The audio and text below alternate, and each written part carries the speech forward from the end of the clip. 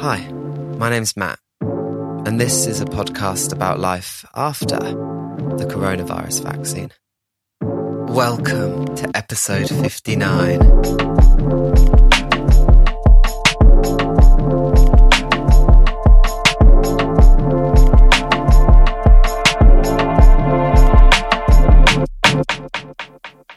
I've talked a little bit before about how I referred myself to the NHS mental health services back in January. Where I live, you can self-refer through a number of services, and I went through Steps to Wellbeing. Steps to Wellbeing offered me one-to-one cognitive behavioural therapy, CBT for short, but the wait was going to be a few months. And whilst I waited for NHS treatment, they also offered me some online NHS courses, but also, thanks to referring myself through our employee assistance programme, I got some therapy at work too. Back in April, my CBT started, online, an hour each week with a therapist. It's now been 5. I have just one more session left, and I wanted to share a little bit about my experiences. The first thing to say is, I'm glad I did it. It's been really very helpful, and if anyone was asking, I would say, try it.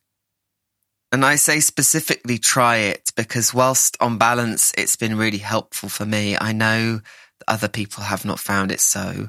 And actually, I think there have been things that I've done leading up to getting CBT that have helped prepare me for it and make it more helpful than it might otherwise have been. That said, on balance, if you're thinking about it, I would say try it. And if that's all you needed to hear, feel free to turn off the episode there and go make the referral. But also, please come back. I don't want to have recorded all this next stuff for no one. For those that don't know, and disclaimer, I'm not an expert, cognitive behavioural therapy deals with the cycle of our thoughts, feelings and behaviours. For example, for me, how when I feel down, I do less stuff and see fewer people. So I think my life is a mess. So I feel more sad, and round it goes.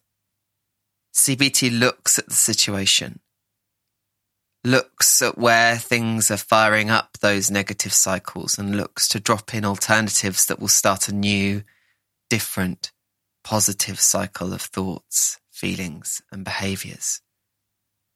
In earlier sessions, this was mostly about reframing thoughts and allowing myself to see alternative perspectives. But later, as we also looked at the different systems of the mind and body underneath our thoughts, feelings and behaviours, it included some action-based things too. We looked at our 3 systems, threat, drive and soothe, and what they feel like. Threat and its sense of fear and disgust, drive and its sense of excitement and happiness, soothe and its sense of calm and relaxation. CBT isn't just about the sessions, it's about a thought record you keep between each session, allowing you to use the session to look back on the things that have happened in the week. And doing this helped me to see how quick I am to move between threat and drive, only ever deploying soothe just long enough to jump back on the horse again and get moving. And it's probably been the biggest thing I've taken away from the whole experience. That feelings are felt in the body and that we need to feel them and acknowledge them, not brush them away, but equally not rushing to attach thoughts to them so that they can spiral out of control. It actually came from a book I'm reading between sessions, not one my therapist recommended. She sends me loads of YouTube links instead. But one I think I would not have seen on the shelf had it not been for having CBT at the time. It's called The Hidden Spring by Mark Solms, who is a neuroscientist. And he says this amazing thing about feelings. Feelings disappear from consciousness when the need they announce is met. I love that. Feelings disappear from consciousness when the need they announce is met. I have no doubt I will say more about that book when I'm done reading it, but that's a real gem from the first few chapters. Back to CBT, and as it's starting to wrap up, I'm starting to think about the whole process, and personally, for me, I'm very glad that I had that therapy through work first. It brought me out of a much worse place and made me much more able to cope with CBT. My experience of the two types of therapy are very different.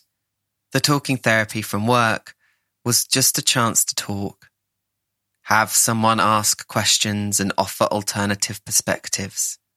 In some ways, doing what CBT was getting me to do for myself, but much more gently and much more guided, and with someone there to listen and calmly respond when I could not do that for myself.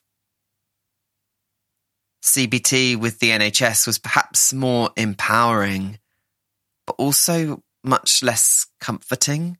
Not to say that it was unfriendly or anything like that. In fact, my CBT therapist has been so lovely, but it's just different.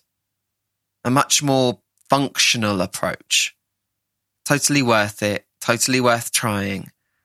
But also, I'm not entirely sure if I would have been in a place back in January to make the most of that. I very much needed some gentle guiding first. And actually, I think I've learned that going forward, I probably need a little bit of that gentle guiding more regularly. I'm glad I gave CBT a go. It's given me some great tools and approaches that have left me feeling much more able to cope. But it has also helped me to see that I need some more help to get my soothe system working right.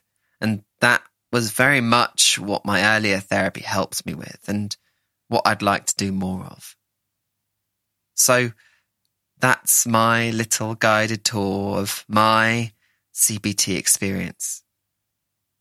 If you have any questions, please feel free to send them to me on the details coming up, and I'm sure I will remember things I've missed and bring them up at some time.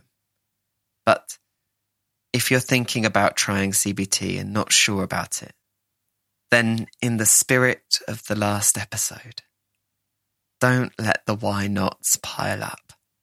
Instead, why not?